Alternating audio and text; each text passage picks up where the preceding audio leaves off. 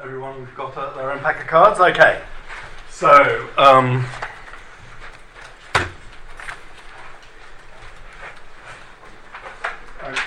the exercise is going to give you a little flavour of assessment by pairwise ranking.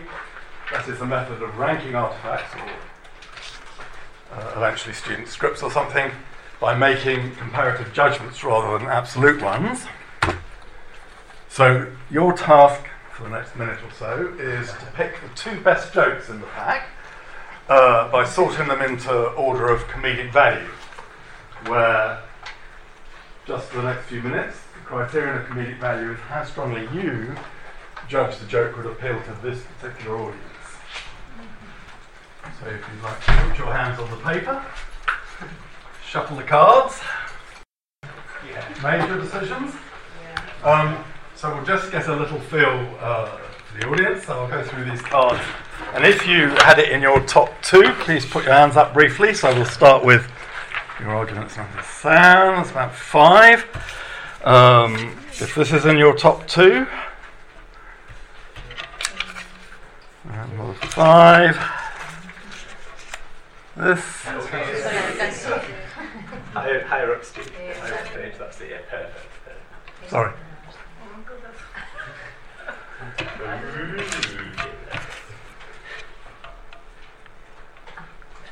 Oh. Yes.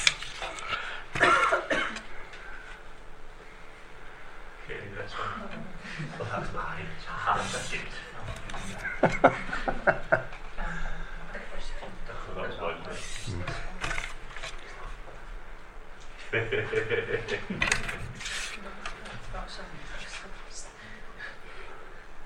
There you go, deviant there. So, not too much consensus, but what I most wanted you to get a little feel for is the idea that you can reconceive what you do in assessment as essentially comparing things in your head. So I think that's one of the particular things to get hold of. Why is that important? Because although this is almost never put in print, our society in general and our universities in particular act on so many things as if someone had made an infallible, ultra-high precision instrument, and that what to measure something means is to measure it with this infallible instrument. You don't know how it works, but you just believe it. And we don't seem to have any consciousness that it's extremely recent, for instance. It's only after hundreds of years of technical and scientific development that we can tell time with unbelievable constructions of it. When Galileo started physics rolling, his only measure was his pulse rate, which, as everybody knows, is very variable. Well, academic assessment is about like pulse rather than a clock.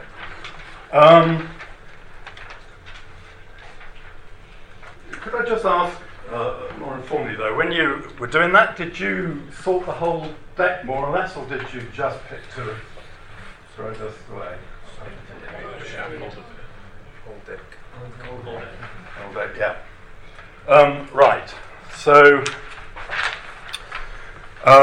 that gives you a little taste of what I call assessment by pairwise ranking. So yeah, next slide. So, and this slide is the transition now to the more technological aspects of what we do. Neil's going to be talking about his implementation of the key paper, which was by Pollitt.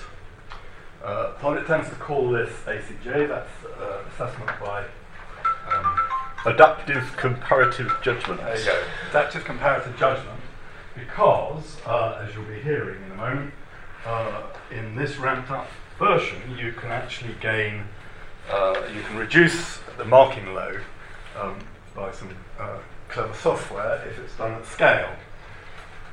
Now we'll go on to that, and administrators may feel that the tempting thing about what we're going to present is the possibility of reducing marking load, or put it another way, sacking half the staff and making them do just as much work at the same time. But there are actually a number of independent benefits here, potentially. So I just want to sketch out a wider reference point. So the first is that this method scales, that is, that as the number of students go up in the class, you actually can get the whole marking done with less time per student. Secondly, as I hope the demo might have given you just an inkling of, this method actually derives from Thurston, psychologists about 100 years ago now, and those who've tried this, whether manually or otherwise, often feel that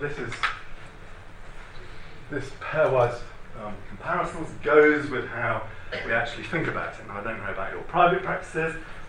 I work in psychology, that's my department, it's more or less all essay marking, but the wiser academics, if you get them talking, say they generally mark 10 and then go back and remark the whole lot, because it's not until you've read some of the scripts that you get your marking ideas in line with how the students are. After all, if they've all misunderstood my exam question in the same way, it's rather unlikely that the absolute judgment in my head was correct. It's more likely I need to do adjustment.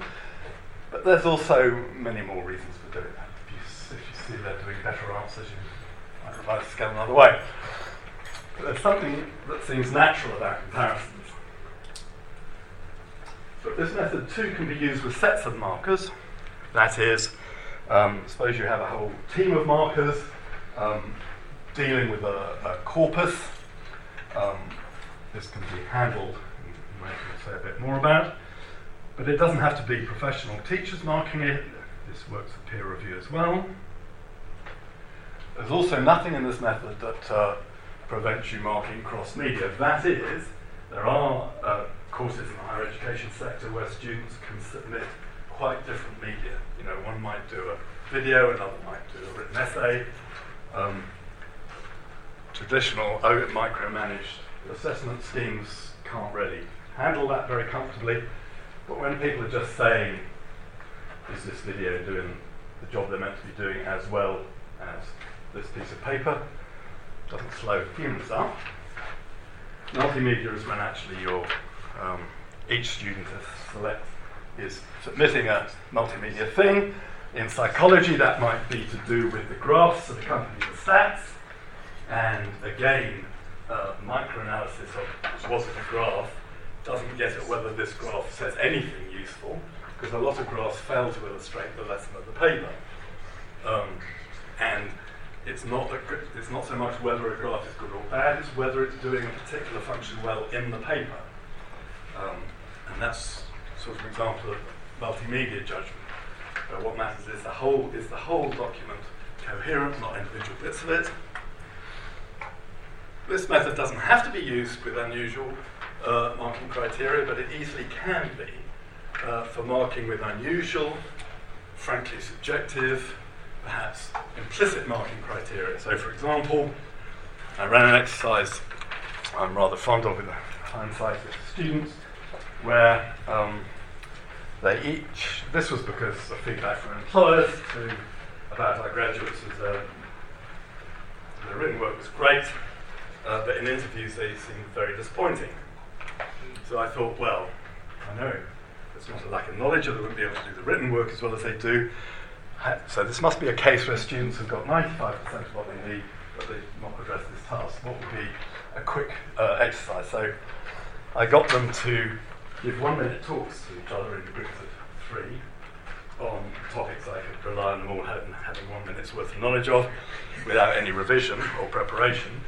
But they had to listen to each other and then give feedback or make judgments on how much like a professional psychologist that talk sound.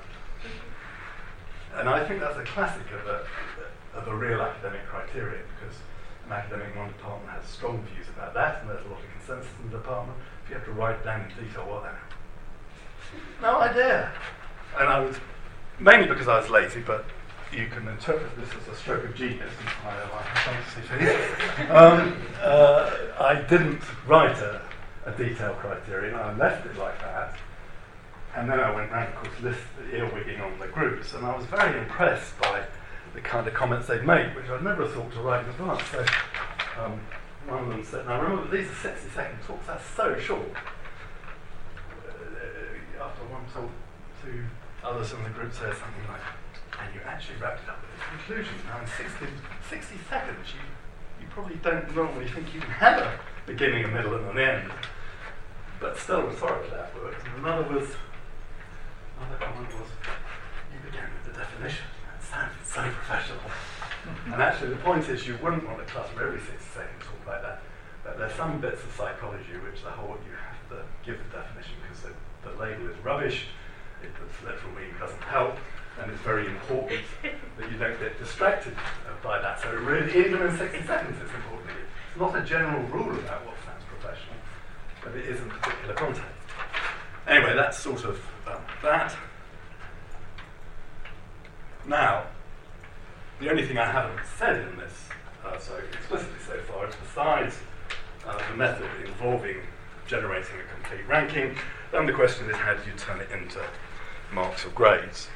And it's easy, for instance, to seed the deck with selected examples from another year that you know fell on the grade boundary and you want to have the same grade boundary, or you could artificially have one, or in an interesting paper there's a case where some in a medical discipline there's an interesting paper where they developed a method of marking competence assessments in field work by giving a set of vignettes, and what the markers had to do was which of these vignettes is the students in front of you most like. And so that's actually another way of using this comparison at the heart of it. And they had a really fairly well controlled study and showed that this got people to actually mark more usefully. Because otherwise, actually, what the medics did subjectively was they formed a single impression overall of how good they thought the student was, and then gave the same mark in all the boxes against all the dimensions because they were judging the test. Whereas, okay. So there's a range of potential benefits in this area. Which of us is doing this one? As you like. But I think so. Okay, so this software to support this has been done a few times. Quite a few different organisations have done it. I first came across this at a presentation at the last CAA conference in Southampton, so that's about 7 years ago, I think, where it was SQA were presenting, but they were also talking about quite a big experiment that had been done by one of the English exam boards. But this was also about the time that Glasgow University was beginning to get involved in doing MOOCs, and I was thinking, this is actually really interesting. Here is a way of dealing with assessment that potentially can cope with huge numbers, and potentially as well can have the students doing the marking. So yes, Pollitt is the sort of key paper on this. He worked for Cambridge Assessment. I think he's retired now. But yes, Steve can probably talk about this last point better than me, but that Pollitt did find that markers were quite sceptical about how this would work, but they did it, and it came to see it as a very effective and fast way of doing their marking. Yes, so perhaps we should just say Cambridge Assessment is one of these school boards, so these are national exams with many schools doing it. Pollitt works for that organisation, and he hired in his experiment professional markers who were used to the paper system, and that's what their whole career was. So they weren't the usual lot of people pre-motivated to like research.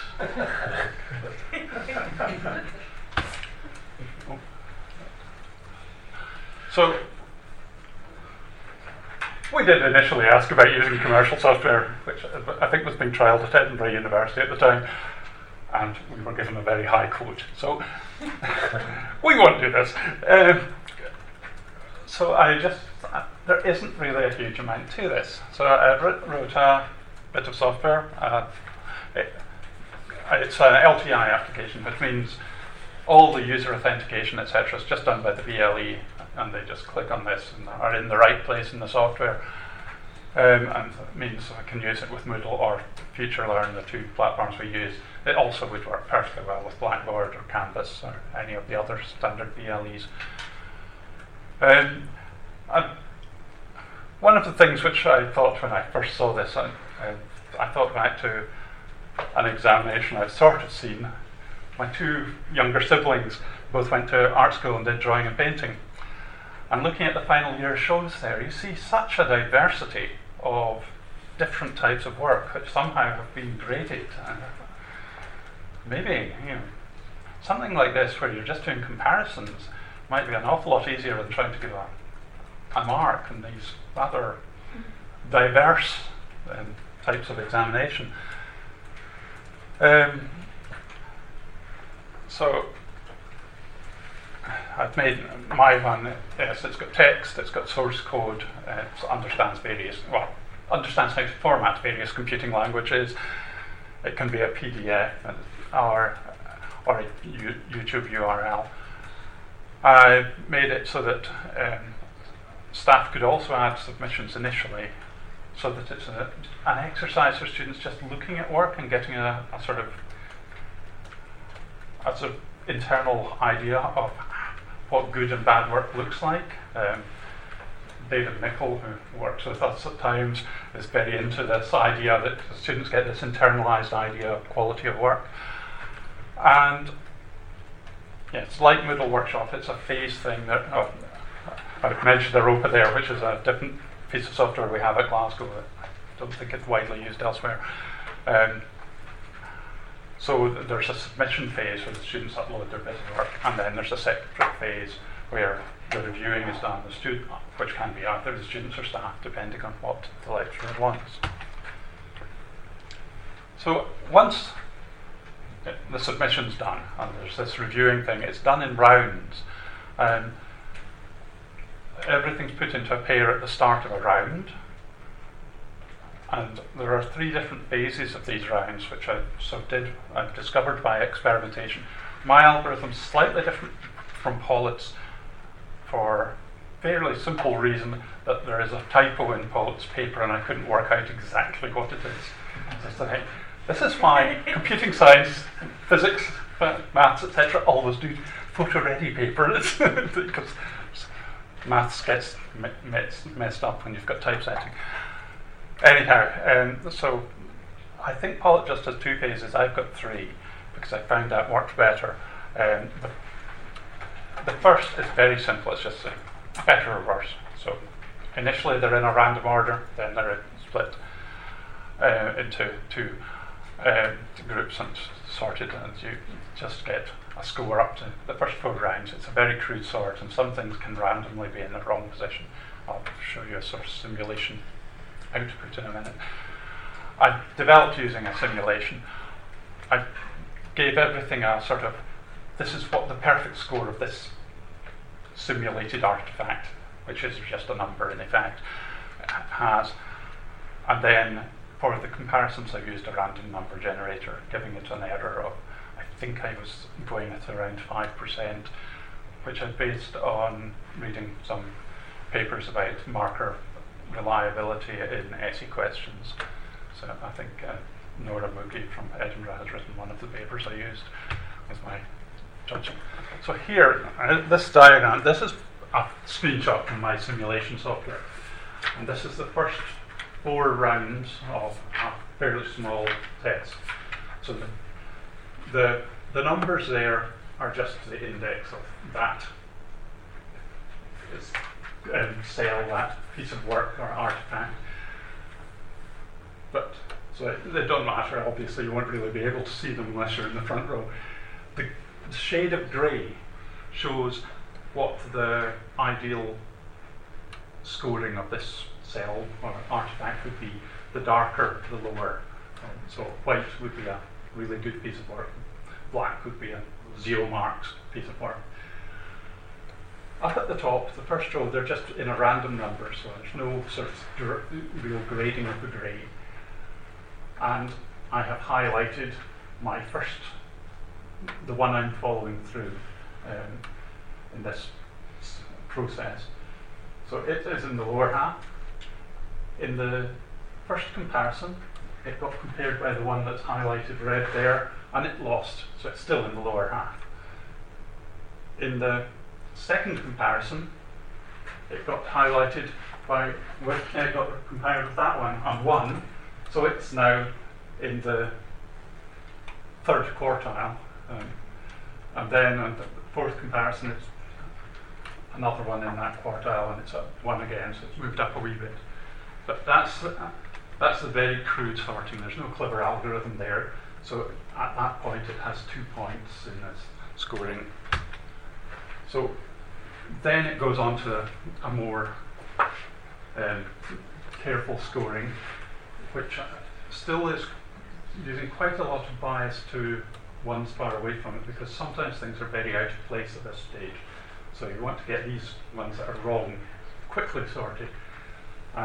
So with this sorting, gradually it's getting back into its correct place. Here you see it near its correct position. You can see this grey scale is getting fairly even by this point. And it has only been compared with a few others, and all the other ones have a similar number of comparisons, but the sorting is getting pretty good already. And then it goes into a second phase where there's a bias in the scoring towards putting more weight on the ones that are nearby, because this is the fine-tuning of my sorting. And so you see it moved down a bit and then back a bit as the comparisons of the close ones were done and put into the scoring. Down at the bottom, it is very, very close to perfect sorting, in spite of only 80. And this is just looking at the middle section of a much bigger version of the same simulation. Again, yellow cells is following one thing through, and the shaded grey is the ideal position, the reds being where there's been a comparison. This is with 600, but again, only 17 sets of comparisons, and the sorting is almost perfect. So, we'll now do a wee test. For those of you who've got some sort of an internet device, I hope it works with a phone. I've not really tried this software with a phone. You'll probably want to use a horizontal screen if you're using a phone. But this URL, we can try it. And this, we're going to actually use my first ever experiment, which I did with my colleagues at the Learning and Teaching Centre at Glasgow University, which was just sorting photographs.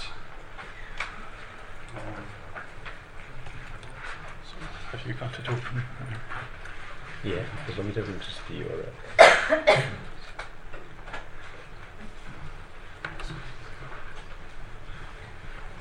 Sorry, can we go back to the Oh, URL? sorry, yeah, okay, yeah.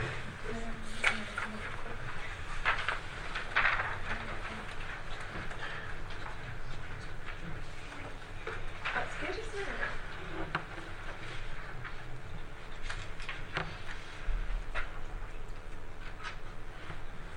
So yes, it works adequately on that phone.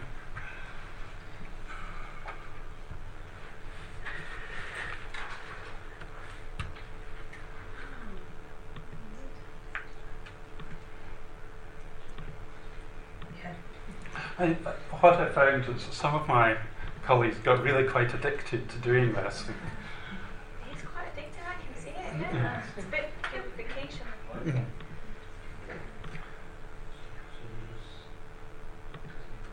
But when you say one is better than the other, Well, they give the criterion because this is I pointless didn't, unless and I haven't, criterion. yes. What you mean is This is something I spotted. Some people judge on what the photo's of, and some people on the quality of a photo. Yeah, One this is of the thing. my colleagues at that time, who's now one of your colleagues, Kathy Ball, knows quite a lot about photography because her husband's a professional photographer.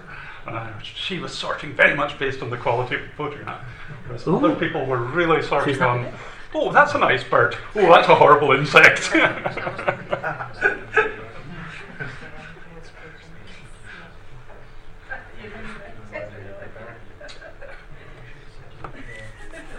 It'll help.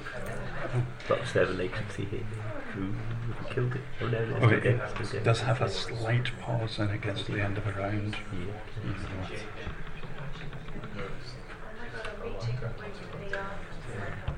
Right, okay. She carried on for another couple of minutes and then...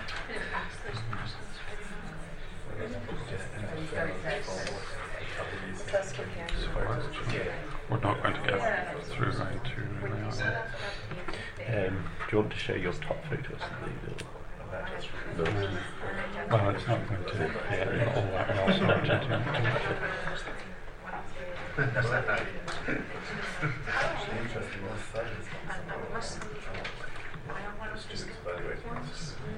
Okay, we just carry on with the presentation. Is it quite deliberate that there's no way of saying these are equally good? It is. Yeah, sometimes you just have to click one and... I think the first view of that is that that's how the system will learn what's controversial. Because after all, we're not 100% consistent in our judgment.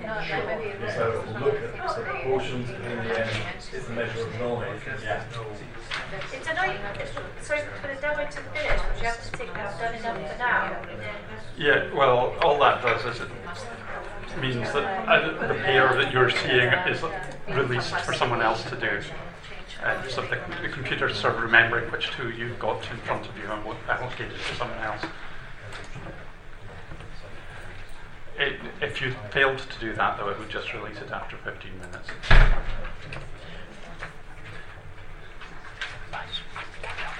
Right. So. Right, you've all done enough for now, okay, so please pick that and we'll carry on. This is just a quick description of a case study that we did in the School of Computing Science, fellow computer science over there, hello, and this was an online course running on Future Learn with about 1,000 students, blended with 80 face-to-face on-campus students at Glasgow, and this was using a rather esoteric programming language called Haskell, and we gave the students an ACJ exercise to do peer assessment. So what happened was, first of all, the students got a problem spec and they had to implement a program that would solve the problem in some sense.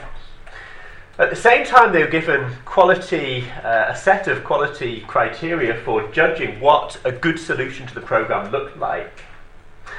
When they'd finished their solutions and submitted them on Neil's online system, then we moved to the next phase where they looked at other people's solutions to the exercise, and they would be comparing solutions that other people had submitted, and I suppose at the same time in their heads comparing that against the solution that they had devised in the first phase. When the exercise was finished, they were given back a ranking of their submission out of the full set of submissions, and we just told them which quartile they were in, and then we gave them back a sample solution as well, so they could see how, the program could have been solved in a sensible way. Yes, it was. Here's the specification here, and there is on the right-hand side the kind of criteria for what a good program should look like, and there's a sample solution which may or may not be gobbledygook. But here's what students said. So we asked the students, when they'd completed this exercise, how they felt it was beneficial to their learning, and one student said that they could see different ways of thinking, so different ways of, I suppose, addressing the problem, tackling it, and that would maybe have an effect on the way that they would do programming in the future. Yet, you can only be trained by doing it, so looking at other people's code, reading as well as writing solutions to a problem. Being able to compare against lots of people gives you some kind of judgment about where you are in terms of your own individual progress relative to the class. Yes, there's someone who's very grateful for the experience. And here's somebody who said, once you knew what you're doing, you could really compare lots of things quickly, as some of you were doing, click, click, click, click, click on the photo exercise there. So it was an efficient and interesting experience for the students that benefited their learning. Right, so at the moment this is still a tool that's under development at Glasgow, and we're trying to convince kind of higher ups in the university that they really want to pour money into, well, to Neil at least, to carry on developing this work, and maybe it could be useful for you as well. If you'd like to use it, then there is a GitHub repository and you can download the code. It is definitely slightly unfinished code and there's no documentation, but if you know what you're doing with PHP and a LAMP platform server, then you should get it right. If you don't understand these words, you probably need to find someone who does. So there is somebody at the School of Informatics in Edinburgh who's using a similar system, and again he coded his own one, I think. But, so this is in use on both sides of the country. Right, so a real system In other words, the whole universe. Absolutely, yes. A real system would probably be composed of these 4 different modules here.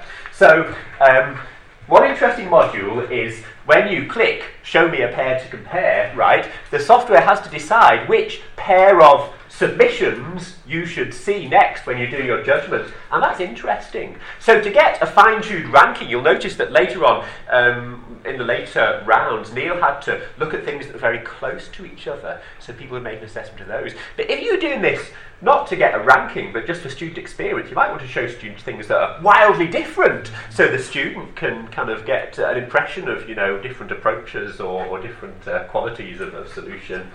So there might be different algorithms you could plug in there to select pairs for comparison. Again, we might want to be more sophisticated in terms of the maths we do to generate the rankings and so on, and look at kind of, you know, the distance metrics between the different solutions. And these 2 things here, I think Steve feels particularly passionate about these things here, so if you want to talk. To say this? Yes, okay. So, I think, although this wasn't part of Pollitt's vision, I think there's a lot of benefit in terms of the assessment, in terms of computer support for assessment, in paying more attention to the user interface, and it would be good to advance on that front as well. So there was a human-computer interaction paper by Beryl Plimmer, which she published really thinking that this was about a particular stylus input she was interested in. But why is that relevant here? Because when I read her paper, I should say, she handcrafted the system after a proper task analysis of what users needed, and it was to do with marking first-year programming scripts in computing science. Now, you might think you had boring marking. There's nothing like Steve! Nothing like piles of programs, all of which are faulty and weren't very interesting if you read one. But they immediately bring up challenges which you weren't necessarily aware of in other areas. So in her university, in her department, students submit a zip file, and it has at least 5 things in it. So one will be the code, another will be the spec, I think it might be the output of the test suite, and the documentation, something like this. So the marker has to sort of have all of these up there, while even thinking about it. Do you want the next slide? Well, not quite. No. So that's about the display user interface and how I've never, until I came across this literature, I never thought about why I just felt resistant to technology and assessment, because I needed a table much bigger than me to do my marking on to have all the bits of paper necessary. And mine wasn't even as complicated a case as Plymouth's was. But the same's also true. But her paper made me then reflect for the first time about what was I really doing in marking essays, particularly in final year. And I realised the other thing that I never hear discussed is that as a marker I'm actually filling in at least 4 different bits of paper at once. So there'll be a mark sheet that goes back to the admin eventually. There'll be notes ultimately for the student. There'll be my private notes on what I think about that student. I might use a piece of work that I might use in discussing with the second marker or the external. And in fact, in 4th year, I have a sheet going when a student actually teaches me something. They refer to a paper I should have written, hadn't, or an idea. Can this be right or not? In other words, there's definitely some teaching going on in the reverse direction, and I don't want to lose that, but neither can I go and look it up now and need to make a note. So that's at least 4 outputs. So it's not just the input side that needs a table, it's the output side that needs that as well. More sophisticated approaches for assessment would be using comment banks. How many of you use comment banks in the marking? 1, 2, 3. A few. This is the practice of writing careful feedback to a student and then saving the text so you can paste it in for other students it applies to. Quentin Cutts at Glasgow, in 1 year, he was running the first year computing course. He arranged that his tutorial slot would be earlier than the other tutors, and he sweated over the feedback to his group while creating a comment bank that the rest of his tutoring team could then use when commenting. And I certainly know that an ample comment on something by me will be a paragraph, and the amount of energy I have per student is about a short sentence. So comment banks can make quite a difference. Now, obviously, if one can have technology that makes it really easy to write stuff into the comment bank, push it back out, that's another benefit. So I just want to raise another point in this. So that's what Plummer does. I have a colleague, Joe McGuire, who for the last 3 years has lashed up something to support his own marking. Why that's interesting is because it's 2 things really. First, that he thought it was worthwhile, and that he really thinks it's worthwhile now. It's in his 3rd year of doing this. The second is that he tuned that for his own requirements on one particular course. So this isn't like a product in itself. What I think is interesting is that he could knock that up out of existing products to do that. And what's more, his colleague who works at another university had a similar issue, but lashed up some for herself out of quite different manufacturer's stuff. So I think the overall point for this talk is that working much harder on the user interfaces to assessment can make a surprising difference. It feels like a luxury, but actually it saves time, and particularly on the boring clerical tasks. Different people need it differently, but maybe it's quite possible to do it. That's right. I'm being shut up, I see. Well, I'm being shut up, to be honest, so it's kind of transitive. Yes, thank you very much.